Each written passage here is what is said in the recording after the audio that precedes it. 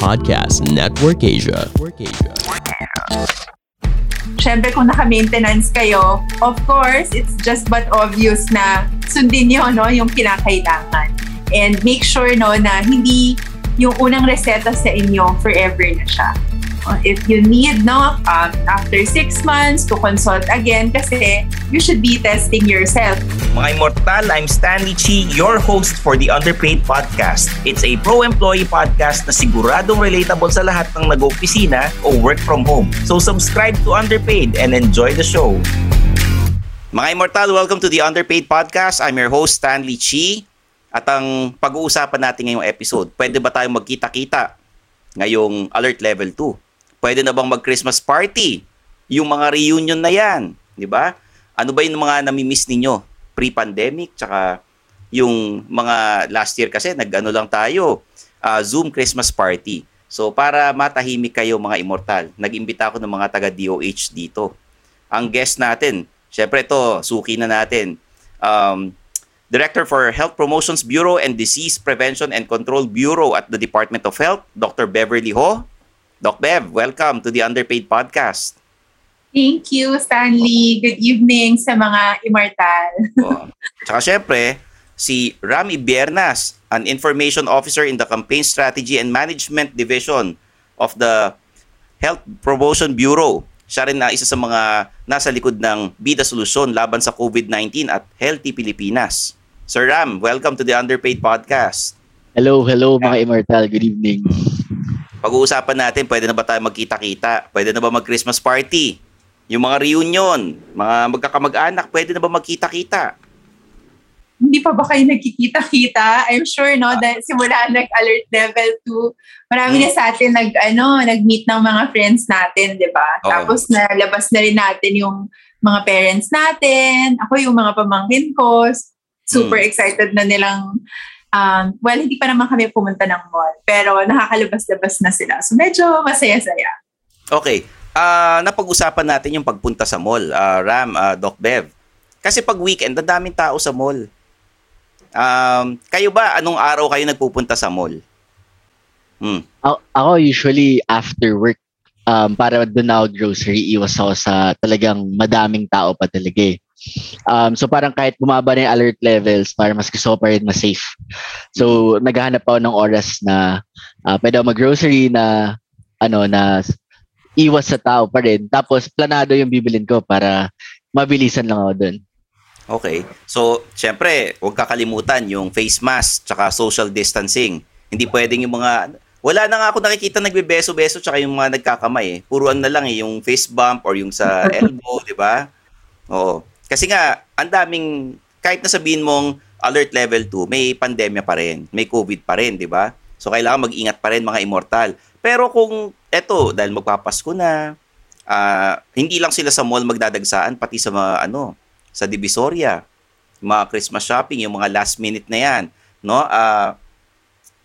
Do you think okay lang yan na marami nagpupuntahan basta naka-face mask? Tsaka may bakuna ka, ilang bakunado ka bago ka lumabas talaga. Kasi kung wala kang bakuna, kahit anong brand pa yan, delikado. Di ba? Siguro ngayon, nakikita natin sa news, merong mga bansa, di ba, halos parang nauna sila, marami nang nabakunahan.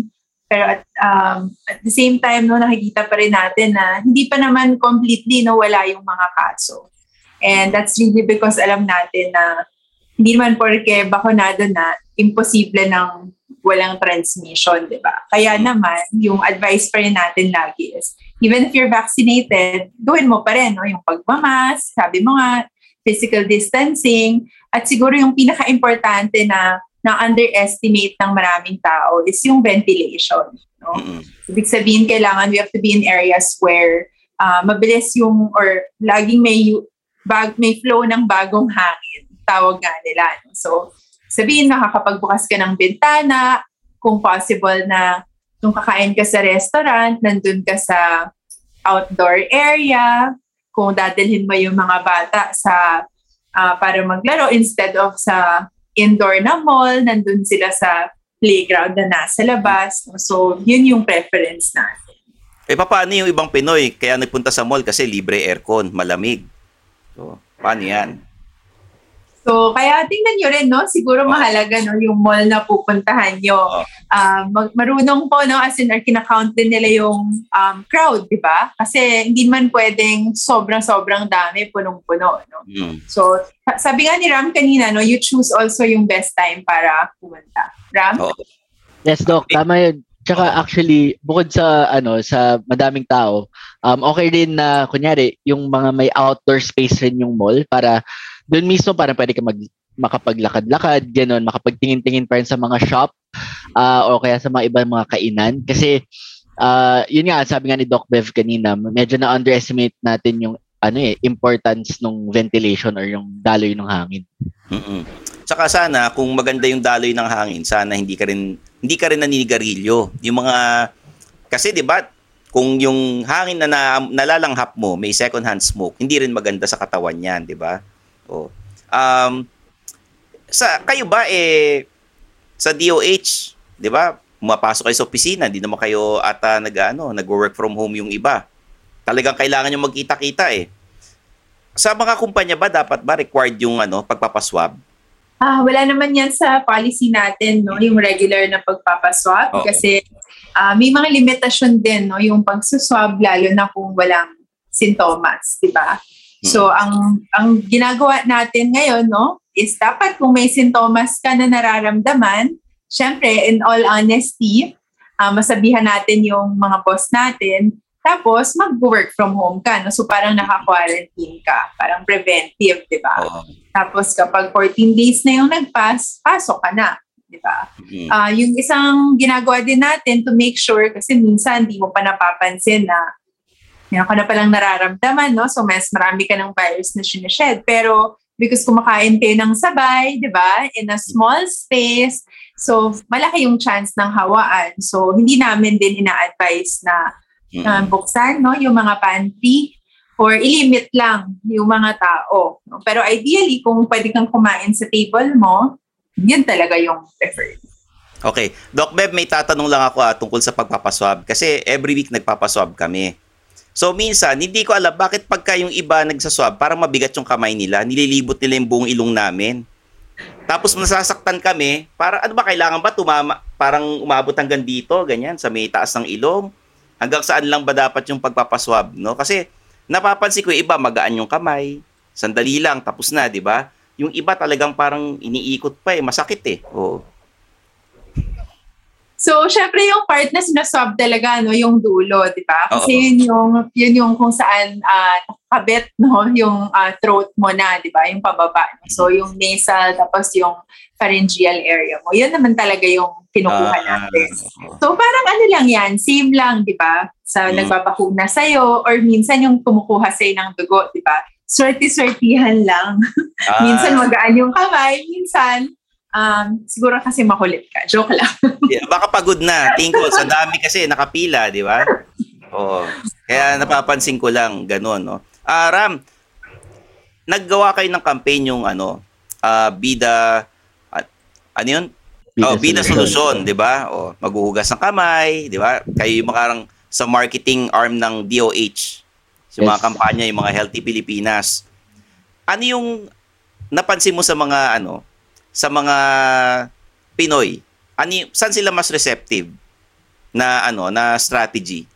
Yung pipilitin mo sila na, ito gawin mo 1 2 3 4 5 o yung parang wag mo nang gawin 'yan pag hindi mo ginawa 'yan, ito mangyayari sa iyo. Siyempre, ayaw talaga namin yung mananakot dapat. So parang gusto namin mapakita sa kanila yung benepisyo ng pagsunod, 'di ba, dun sa mga inintroduce nga natin ng mga bagong behaviors tulad ng mask, hugas, pag-iwas sa madadaming tao, ganyan. Kaya siyempre yung pagpapabakuna. Kaya parati pag gumagawa kami ng mga ganitong kampanya, iniisip namin parati ano bang ano bang gustong marinig ng mga tao. Diba? So parang tinitake into consideration namin kung ano ba yung mga gusto ng mga tao mangyari. So kunyari, sa mga immortal natin, syempre, importante sa kanila na makapasok sila sa office, diba? Oo. So kapag nung time na may bakuna available, ang inisip namin, dapat ma-communicate namin sa kanila na dapat sila magpabakuna kung gusto nila makabalik sa pag-oopisina ng ligtas at, bawas yung worry at pangamba. Okay. Yung behavior ng ibang Pinoy, bakit ayaw lang magpabakuna? Ang dami lang ginagawang reason, kesyo baka magkasakit sila, magka-allergy and so forth. Ang daming palusot. Ano yun, natatakot lang ba sila sa injection? Ganon? O parang hindi lang sila informed? May trauma ba sila? Ayun, madami-dami talagang iba't ibang reasons kung bakit sila parang nagdadalawang isip o talagang completely ayaw magpabakuna. So sa amin naman, the best that we can, we try to make them understand or pinapaintindi namin talaga sa kanila kung paano ba gumagana yung bakuna. Siyempre, karamihan sa kanila parang naninibago na. Hala, ang bilis lang ng pag-develop ng bakuna, di ba? So usually yun yung parang main reason nila kung ba't ayaw nila magpabakuna. So daan-daan, pinapakita namin sa kanila na madaming pag-aaral bago lumabas ang bakuna to the public, no? And slowly, as more and more people ang nagpabakuna, nakikita nila na yung mga numbers actually speak for themselves, na yung safety ng bakuna would reflect in the number of people na prevent or nakikita natin sa data na talagang gumagana siya, di ba? Kailangan ba natin mamili ng brand ng bakuna? At to begin with naman talaga, sinasabi namin, lahat ng mga bakunang inilalabas natin ng EUA ay matutulungan tayong makaiwas sa sakit. So anything that's available for you at when it's ready, it's there. Go get it. Okay. Libre naman ito, di ba? Tsaka mapoprotektahan ka pati yung mga taong nasa paligid mo. Ngayon, yung face shield, pwede ba natin pag-usapan yan? Kasi hindi naman lahat required na mag-face shield, no? Pagka alert level 1 to 3 ka, nasa sayo na yan kung gusto mo dalhin o hindi. Tapos may mga establishments na kailangan naka-face shield ka pa rin tulad ng ospital, no? Yun, malaking bagay, dapat naka-face shield talaga. So kayo, nagpa-face shield pa ba kayo? Gusto ko lang tanongin kung nagpa-face shield pa kayo. Or nasa sasakyan ninyo, nakatago pa rin, gano'n. Mostly kapag yung mga enclosed spaces, para mas gustuin mo talaga na na mas maging safe na lang. So parang you just go with the side of safety. Yung parang minimal, parang for me at least minimal hassle siya. So parang at least better to be safe na lang talaga. Better safe than sorry, parang ganon. Tama. Oo. Better better planning than may COVID, di ba? So depende rin sa tao. Kasi may mga iba pasaway yung face shield, ginagawang headband. Tapos yung face mask, ginagawang nilalagay nila pantakip ng lalamunan ata nila sabi ko, hindi naman ganun ang pagsuot ng face mask. Kasi pagka nakikita yung ilong nyo na naka-face mask kayo, parang naka-underwear kayo tapos may nakalawit.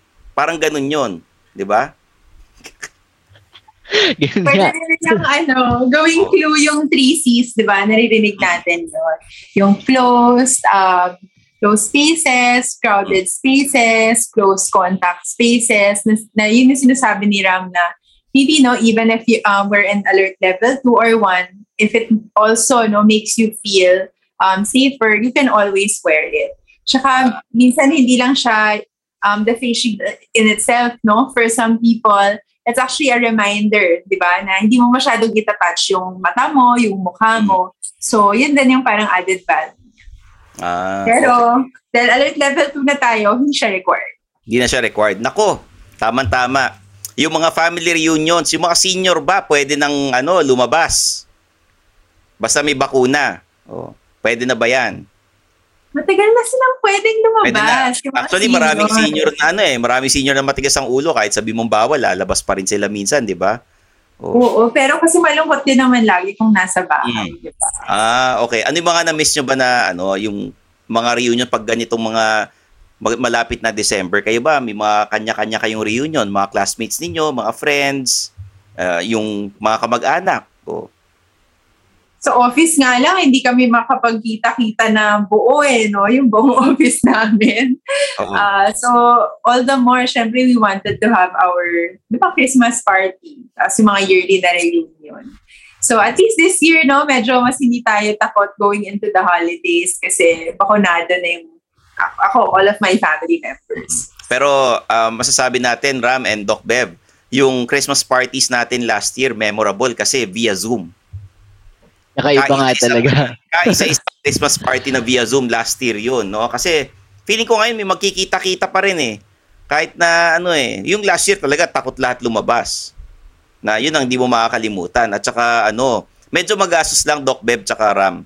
Kasi pag nagkita-kita kayo, syempre, kailangan maganda na sapatos mo, nakapantalong ka na. Pagka work from home, kahit naka-shorts ka lang, pwede. Maganda lang yung pantaas mo, no? Oo, yun lang yung budget mo, pantaas. Tapos may budget ka na pang transpo, yung pang gas ninyo, di ba? Mas Nag-exchange gift ba kayo last year? Tsaka may raffle kayo last year? Sa office namin meron. Pero talagang, may todo alcohol muna bago pasa-pasa. Para sure talaga. Ka-challenge, medyo challenge yung mga Christmas party presentation last year, no? Oo. Kwentuhan nyo nga ako, kumusta yung Christmas party presentations nyo last year? Ano bang ginawa ninyo? May mga kumanta ba? May mga sumayaw? Ganon? Kanya-kanyang record, tapos pagalingan na lang ng video editing. Dumami nga ata yung video editors last year no? Kasi hindi pwede magkita-kita Yun yung added skill ngayon Sa DOH, alam ko sa marketing, andun kayo nagbe-brainstorm, meron na kayong mga video editors, meron na kayong mga yung mga content creators pang TikTok, pang Instagram, meron kayong mga ganon sa DOH, Ram? Nag-try kami mag-TikTok, no? Actually, yun yung start out ko sa team na parang talagang video creator nga nung pang COVID talaga. Kaso parang na-feel namin na yung TikTok medyo hindi namin siya forte. Mas talagang hindi pumapatok yung mga TikTok namin. Ano ba ginawa ninyo? Ano ginawa nyo TikTok sa DOH? So wala, hindi kami talented sumayaw. Kulang kami sa ganun. Hindi nyo naman kailangan sumayaw pag TikTok. Meron doon yung mga educational na TikTok. Yung nagbibigay kayo ng tips. Tapos tungkol sa health, pwede yun, di ba? Pwede. Si Doc Bev nagbibigay ng payo. Para hindi kayo sipunin. Ito yung gagawin ninyo. 1, 2, 3, 4, 5, di ba? Yung mga ganun Kaso yun nga, mas parang mas forte talaga no medyo mid-level or long format na na explainers yung mga talagang ginawa namin ni Doc Bev earlier on last year, no? Okay. Tapos ngayon magkikita-kita kayo. Siyempre, ano yung mga hindi pwedeng mawala na pagkain pag nagkita-kita kayo sa reunion sa mga Christmas parties? Kayo ba, sa pamilya ninyo, sa opisina ninyo, ano yung hindi pwedeng mawala? Dessert! Dessert. Oo. Tulad ng, hulaan ko na, yung fruit salad, tsaka yung yung kulay violet na may patatas, Russian potato salad. Yes. Siguro sa amin, hamon. Yun talaga, tsaka spaghetti siguro. Tapos sa iba, syempre meron silang yung mga pampabata yun, Doc Bev Kayo ba may ganun sa Christmas parties niyo sa family? With friends? Pag nagkita-kita kayo? Pampabata. Pampabata. Basta in moderation, pwede. In moderation, oo. Kasi pag mga ganitong panahon, ang daming mga cardio na ini-interview sa TV. Tapos yan sabi, ang daming kumakain ng hamon, kakain sila ng lechon, ano yung mapapayo ninyo? Tapos, sabihin, in moderation. Pero, may mga ibang immortal, syempre, nagtatrabaho sila sa opisina, pagbaba nila, night shift sila, ang nakabukas na lang yung mga fast food. Syempre, yung mga iba dyan, yung mga pagkain nila, pinrito, yung mga french fries, mga burgers, pizza, hindi maiwasang mamantika yung mga ganon. Doc Bev, Ram, ano bang papayo ninyo? Paano bang, hindi pwedeng in moderation minsan o in moderation tapos yung slice malaki. Siguro yung, alam ko naman mahirap, no? Kasi kahit ako naman, natitempt din talaga ako kapag nandiyan na yung spread ng pagkain sa harapan natin.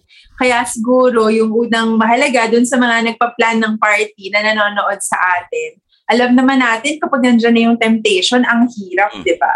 So, pwede kayong magkaroon ng game, no? Amongst yung mga magdadala, kung potluck yan, di ba? Medyo may konti kayong, ito yung mga dalhin. Para naman yung mga pagpipilian mo, kumbaga, healthier versions yung lahat ng mga nakalagay sa table, di ba? So, kunwari sa dessert, pwede naman, no, na fresh fruits yung ilagay natin doon, di ba? Instead of bibili pa tayo, di ba? So, punta sa palengke, no? Ilang kilo yung pwede nating mabili, halu-haluin natin instead of salad pa siya, no, na maghahalo pa tayo ng other ingredients, pwede naman fresh, no? So, chilled yung fruits, ilabas, no? Masarap siya. Pwede na siyang alternative, no? So, mga ganon. Pero siguro I think it will require planning. Siyempre, no? Hindi ganun kabilis bumili ng fresh na pagkain. Kahit sa mga restaurants, hindi siya normal, di ba? Hindi siya mabilis na i-serve. So, sa akin, yung unang tip ko sa mga nagpaplano ng party or nag-iisip magplano, sana, no, isa sa mga una nating isipin, yung mga nakalatag ay mga healthier versions.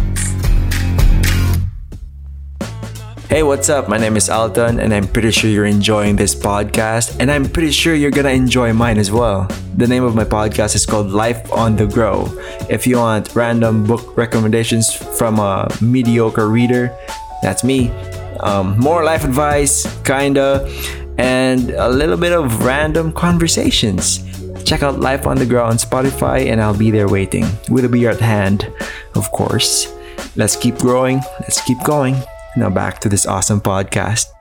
Si Ram, mukhang healthy na tao to eh. Tsaka parang athletic siya. May mga diet ka bang sinusunod? Para naman yung mga listeners natin, mga viewers natin, yung ma-inspire naman. Kasi usually, kakain silang marami sa December. Pagdating ng January, balik alindog, may hirapan sila.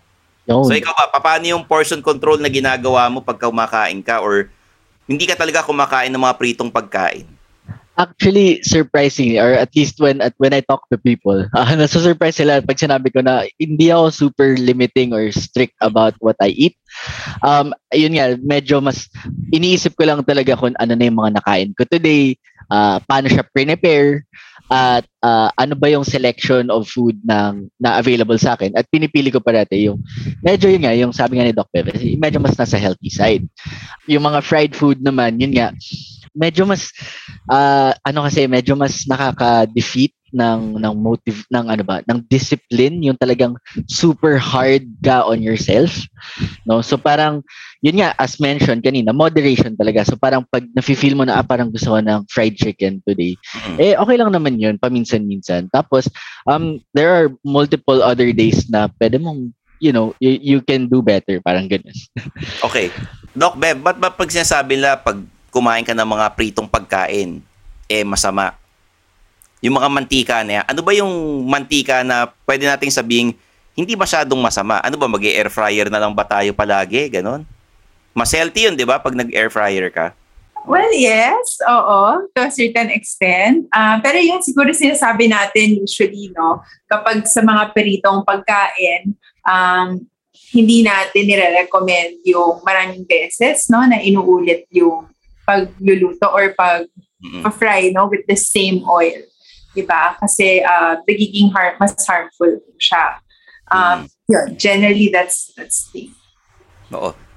Bukod dun kasi syempre mga donuts, ano rin yan eh. May mga mantika rin yan. Yung mga pizza, ano ba yung mga paborito nyo, Sir Ram? Tsaka Doc Beb? Yung mga paborito nyo kainin to eh.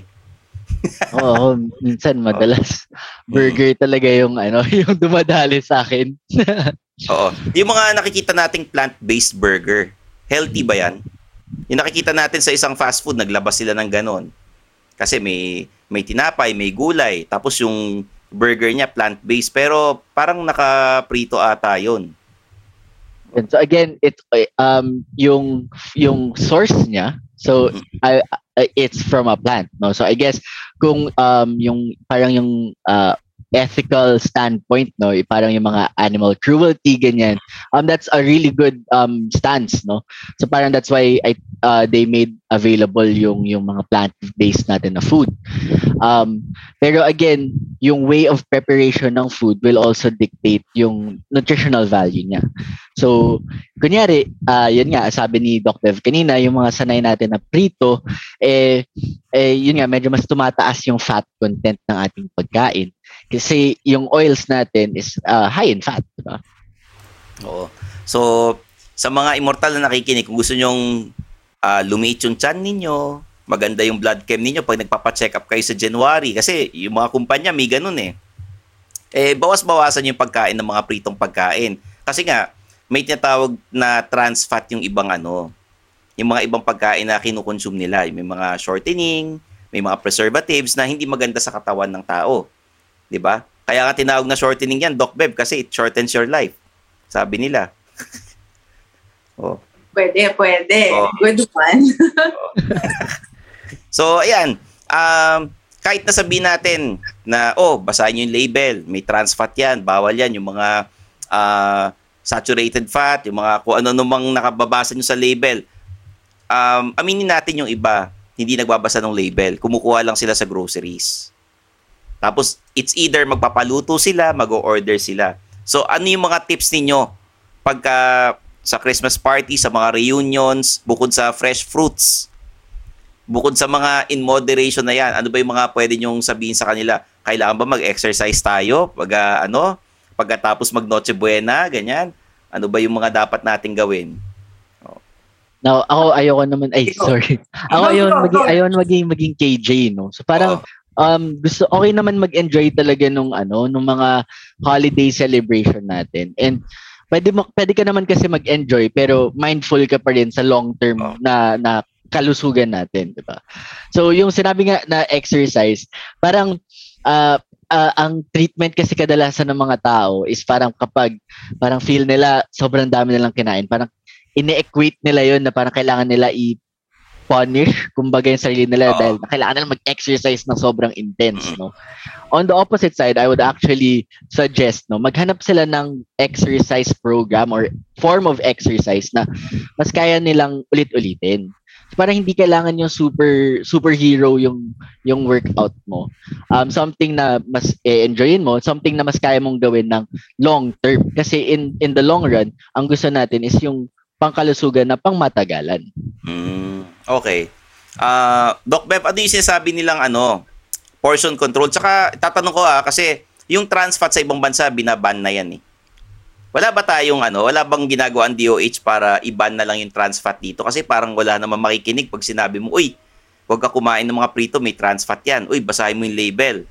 'Di ba? Christmas party, sabihin nila, YOLO yung iba Sabihin, minsan lang kayo mabubuhay, magpakasaya na kayo. Hindi pwedeng ganun kasi pag na-hospital kayo, wala kayong pambayad. Hindi yan mako-cover ng ng health card. 'Di ba?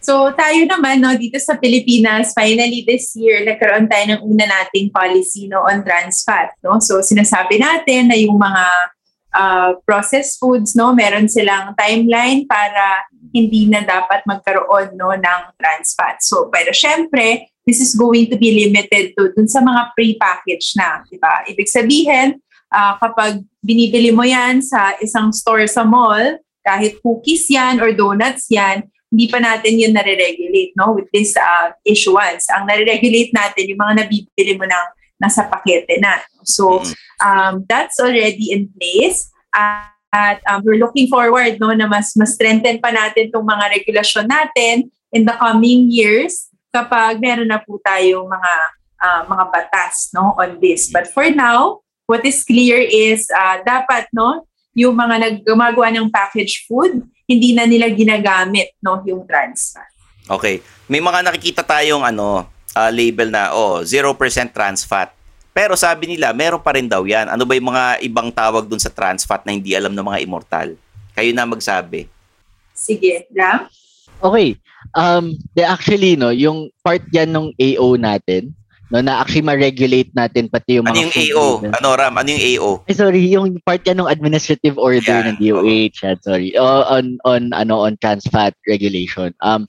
Part yan kasi ayaw natin na ilagay ng mga food manufacturers yung zero trans fat doon sa kanilang food packaging. Oo.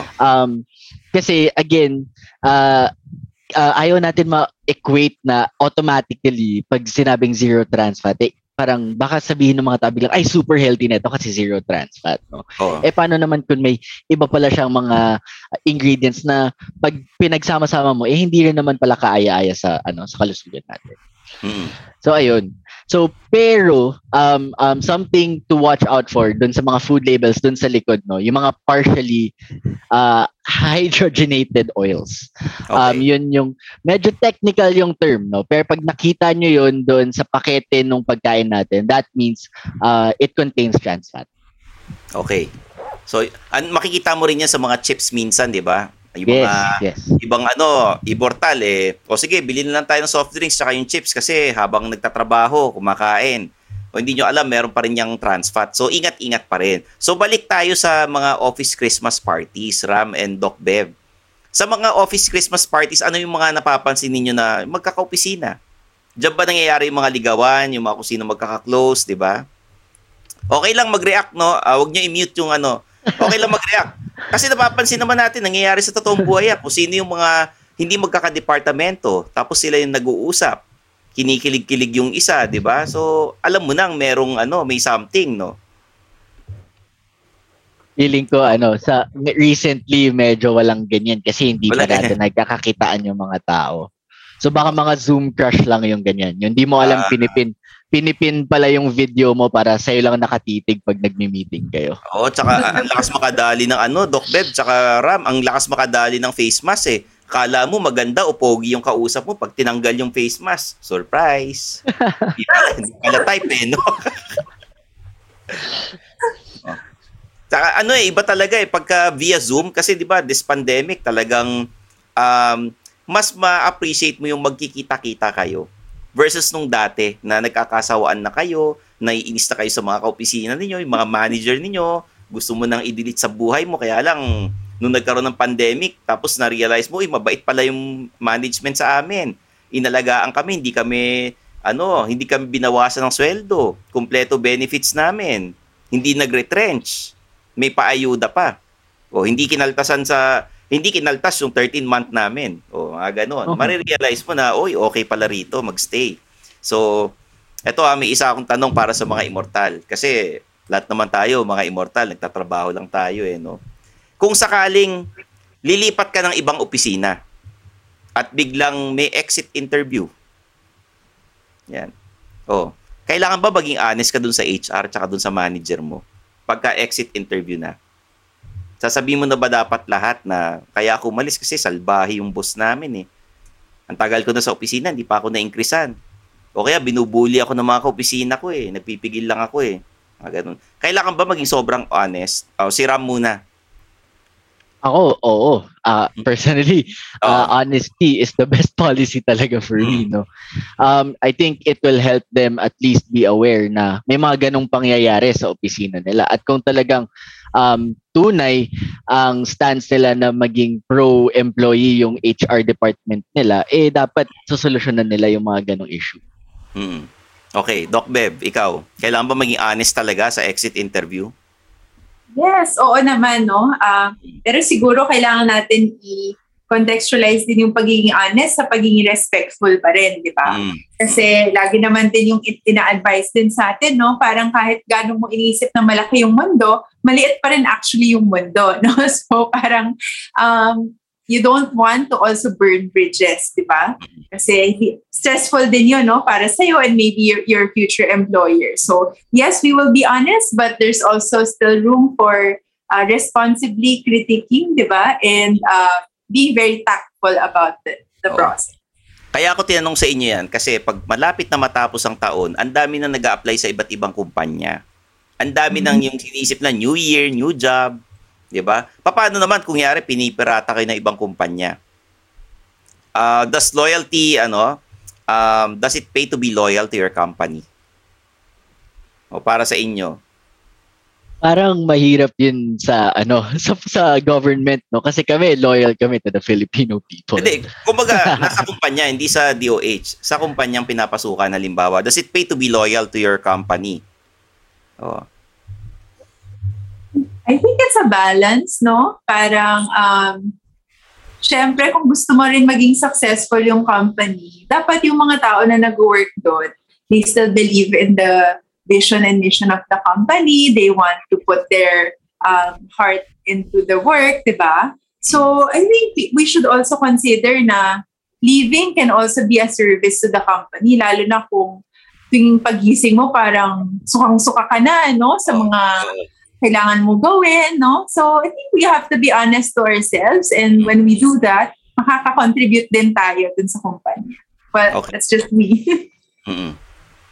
And I think yun nga, for me at least, if we look at the bigger picture na parang kung talagang di ka na happy dun sa workplace mo, and I think a change in environment will help you be more productive, and therefore mas magiging malaki or mas magiging effective yung contribution mo to society. Diba? Okay. Maganda yung mga sinabi nyo. Siguro yung gusto ko lang doon ikabit, no, yung one of the other pieces of work that we're doing is on mental health, di ba? If the workplace, no, is actually not conducive for your mental health anymore, kahit pa napaka-fit mo and all, di ba? Pero hindi ka naman supported, no, or mentally, or hindi ka na din talaga masaya, mahirap naman na i-torture mo kumbaga yung sarili mo to still stay in that job. Okay, Doc Bev, kalimbawa, naapektuhan yung mental health mo, may niligawan ka ka-opisina tapos binasted ka. Is it pwede bang sabihin na naapektuhan na yung yung emotional saka yung mental health ko, nakikita ko palagi ng busted sa akin. Pwede bang magandang dahilan ba yan para kunyari lilipat ka ng ibang kumpanya? Kung meron kayong health plan sa kumpanya, gamitin nyo siya at magpa-counsel kayo. Ikaw, Ram, nangyari na ba sa iyan? May mga crush ka sa opisina, tapos hindi ka pala type, araw-araw mo nakikita yan? Hindi kasi actually, pumasok na sa DOH, may girlfriend na ako. Tayo, loyal tayo. Parang kasama mo ata yung girlfriend mo na hindi. Okay. Etong Christmas party, dahil magkikita-kita na, ano yung excited na kayo matikman bukod sa mga dessert na sinabi nyo, yung parang kung halimbawa hindi kayo magkakasakit, yung gusto nyong kainin lang na wag nyo isiping bawal yan na ay naku baka mamaya mawanti ka. Ano yung gusto nyong kainin lang na yung favorite niyo na once a year ko lang matitikman to dahil sa Christmas party, pwede na. Pero syempre naka-portion pa rin yan, di ba? Maliit lang. I guess for me medyo mahirap yung question.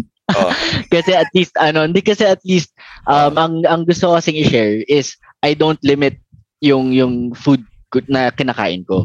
So parang kung may gusto kong kainin, I allow myself to eat. So parang nalilimit ko yung pagki-crave for a certain food item. Kasi kapag may gusto ko, I eat it, but para ma-prevent ko yung kunyari mahain siya sa harap ko. So sabi ko, napakatagal ko nang gustong kainin to.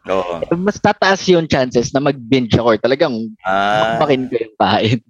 Ano nga yung pagkain na yun? Ano nga yun yung parang favorite mo? Yung parang kahit araw-araw i-serve sa'yo, hindi ka magsasawa. Talaga? Ako talaga siguro pork chop talaga. Pork chop? Okay. Parang hindi pang Christmas party yun Parang sa bahay, pwedeng paluto yun Or liempo.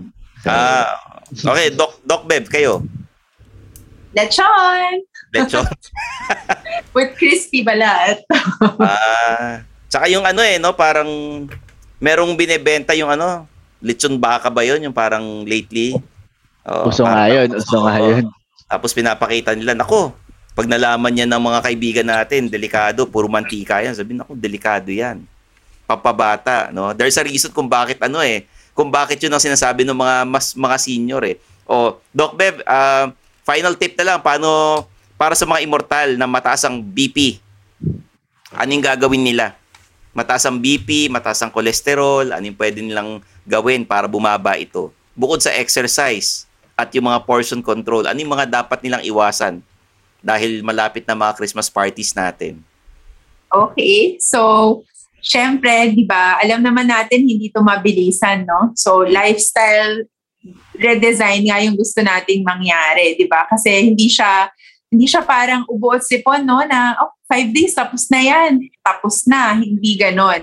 Ang mga sakit na to ay non-communicable or chronic, no? Pero pwede silang makontrol, di ba? So unang-una, kailangan alam nyo, naka-maintenance ba kayo o hindi? Siyempre, kung naka-maintenance kayo, of course, it's just but obvious na sundin nyo, no, yung kinakailangan. And make sure, no, na hindi yung unang reseta sa inyo forever na siya. If you need, no, after 6 months to consult again, kasi you should be testing yourself, di ba? So, kung meron kayong portable na BPA, check mo rin yung sarili mo. Kung hindi man araw-araw, no, every 2 to 3 days, just to know whether the medicines are working for you, di ba? Pero naman, no, kung bagong diagnose pa lang kayo, tandaan nyo na maraming nagagawa na yung lifestyle change. Okay. Ibig sabihin, hindi pa rin na-diagnose ka na may high blood or hypercholesterolemia forever na. No, hindi yun totoo. Kasi pwede talaga siyang magbago kapag nagbago yung lifestyle mo. Ibig sabihin, sinasabi mo na nga, no, portion control, but I think it's both physical, no, and mental. Ibig sabihin, you avoid stressful situation, or other people may say, hindi mo naman talaga na-avoid yung stress, no? But you need to be able to manage stressful situation better.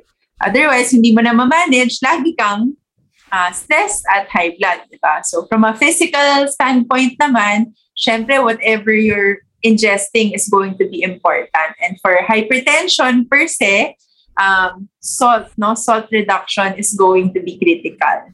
Kasi kapag mas maraming asin, mas maraming tubig sa katawan. Kapag mas maraming tubig sa katawan, mas mataas yung presyon, di ba? So you'd want less salt, no? So ibig sabihin, pagkakain, we can eat the same food, no? Pero ikaw kung may high blood ka, siguro hindi ka sasaw-saw sa toyo, di ba? Hindi ka magpapatis, di ba? Or hindi ka magda-dash of salt pa, no, sa sarili mong pagkain, di ba? So may mga ganon. Or if household kayo ng marami-rami kayong may high blood, dapat medyo magaan sa kamay yung nagluluto, no, sa salt. Pwedeng hindi na lang, no? Parang medyo mas bland yung kakainin nyo. Then syempre, kung mataas yung cholesterol mo, pipiliin mo din yung kakainin mo. Pero yung sabi nga ni Ram, importante yun. Hindi kasi to about 1 month, sobra kang disiplinado, tapos next month, pakawala ka na, di ba? Hindi ayaw natin ng ganon. Gusto natin small incremental changes, pero kayang-kaya mo masustain. And yun ang buhay ng chronic diseases, no? Ng hypertension, ng hypercholesterolemia. Parang kailangan mas ma-outsmart mo yung sakit at mas matagal ka, no? Mas matagal ka kaysa sa kanya. Nako, sa sinabi ni Doc Beb, parang yung mga makikinig sa atin, hindi na sila kakain ng mga kung ano-anong mamantika sa sa Christmas parties nila. Siguro mas gugustuhin nilang via Zoom na lang no? Para walang makakita kung anong ginagawa. Para walang makakita, walang mainggit. O Ram, ano yung mga parting words mo sa mga immortal na nakikinig sa atin? Dahil alam na nila yung gagawin nila. Medyo lalabas ko lang dito yung pagka-sports psycho, no? Ayun, as usual, hanap tayo ng exercise routine or form of exercise na ma-enjoy natin. Again, yung mental aspect ng exercise, kailangan natin siyang ma-consider, no? So kapag kunyari, ang tingin natin sa exercise medyo parusa siya, parang hindi natin na-enjoy, mababa yung chances na actually i-look forward mo na gawin siya. So hanap ka ng exercise program or exercise, form of exercise na talagang parang after mo magtrabaho ng buong araw, parang i-look forward mo na, okay, ito yung pang-distress ko mamaya, no? At saka, yun nga yung intensity, no? Ang parati kong sinasabi is sustainability ang mas importante kaysa sa intensity. So, kunyari, kung hindi naman, parang hindi mo kailangan upakan, I would say, yung sarili mo sa bawat workout. Kung ibig sabihin naman nun ay parang once a week mo lang siyang kayang gawin. So yung medyo mas pakonti-konti muna, dahan-dahanin mo lang siya hanggang mas magamay mo na siya, mas mag-adapt, masanay na yung katawan mo. Tapos baka tsaka mo na mas gustuin, mas i-challenge yung sarili mo later on. Okay, maraming salamat Doc Bev and Ram. Nako, from the DOH. Ayan na, mga immortal ha, narinig nyo na. From them na kailangan wag pa rin tayo magpakawala pagdating ng Christmas party. Hinay-hinay sa paglamon, tsaka wag masyadong marupok yung mga kaopisina.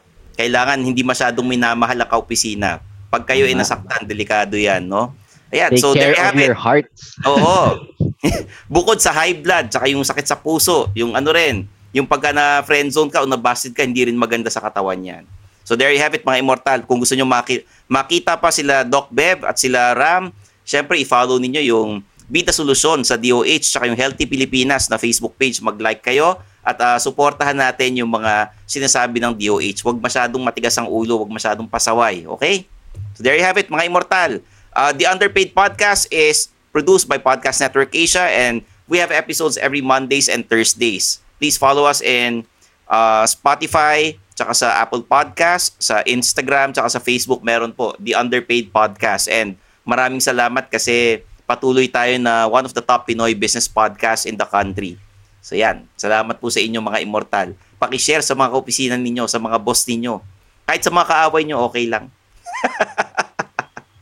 So sana mag-enjoy kayo sa Christmas parties ninyo ha, at wag masyadong malakas kumain. Ang abangan nyo lang yung raffle tsaka yung mga crush ninyo, yun na lang abangan ninyo. Para hindi masyadong mahirapan pagdating ng January, magbabalik alindog na naman kayo. Okay? Maraming salamat. I'm your host, Stanley Chi, for Doc Bev and Rami Biernas. This is the Underpaid Podcast. Bye. Thanks for listening. And that's another episode of Underpaid with Stanley Chi.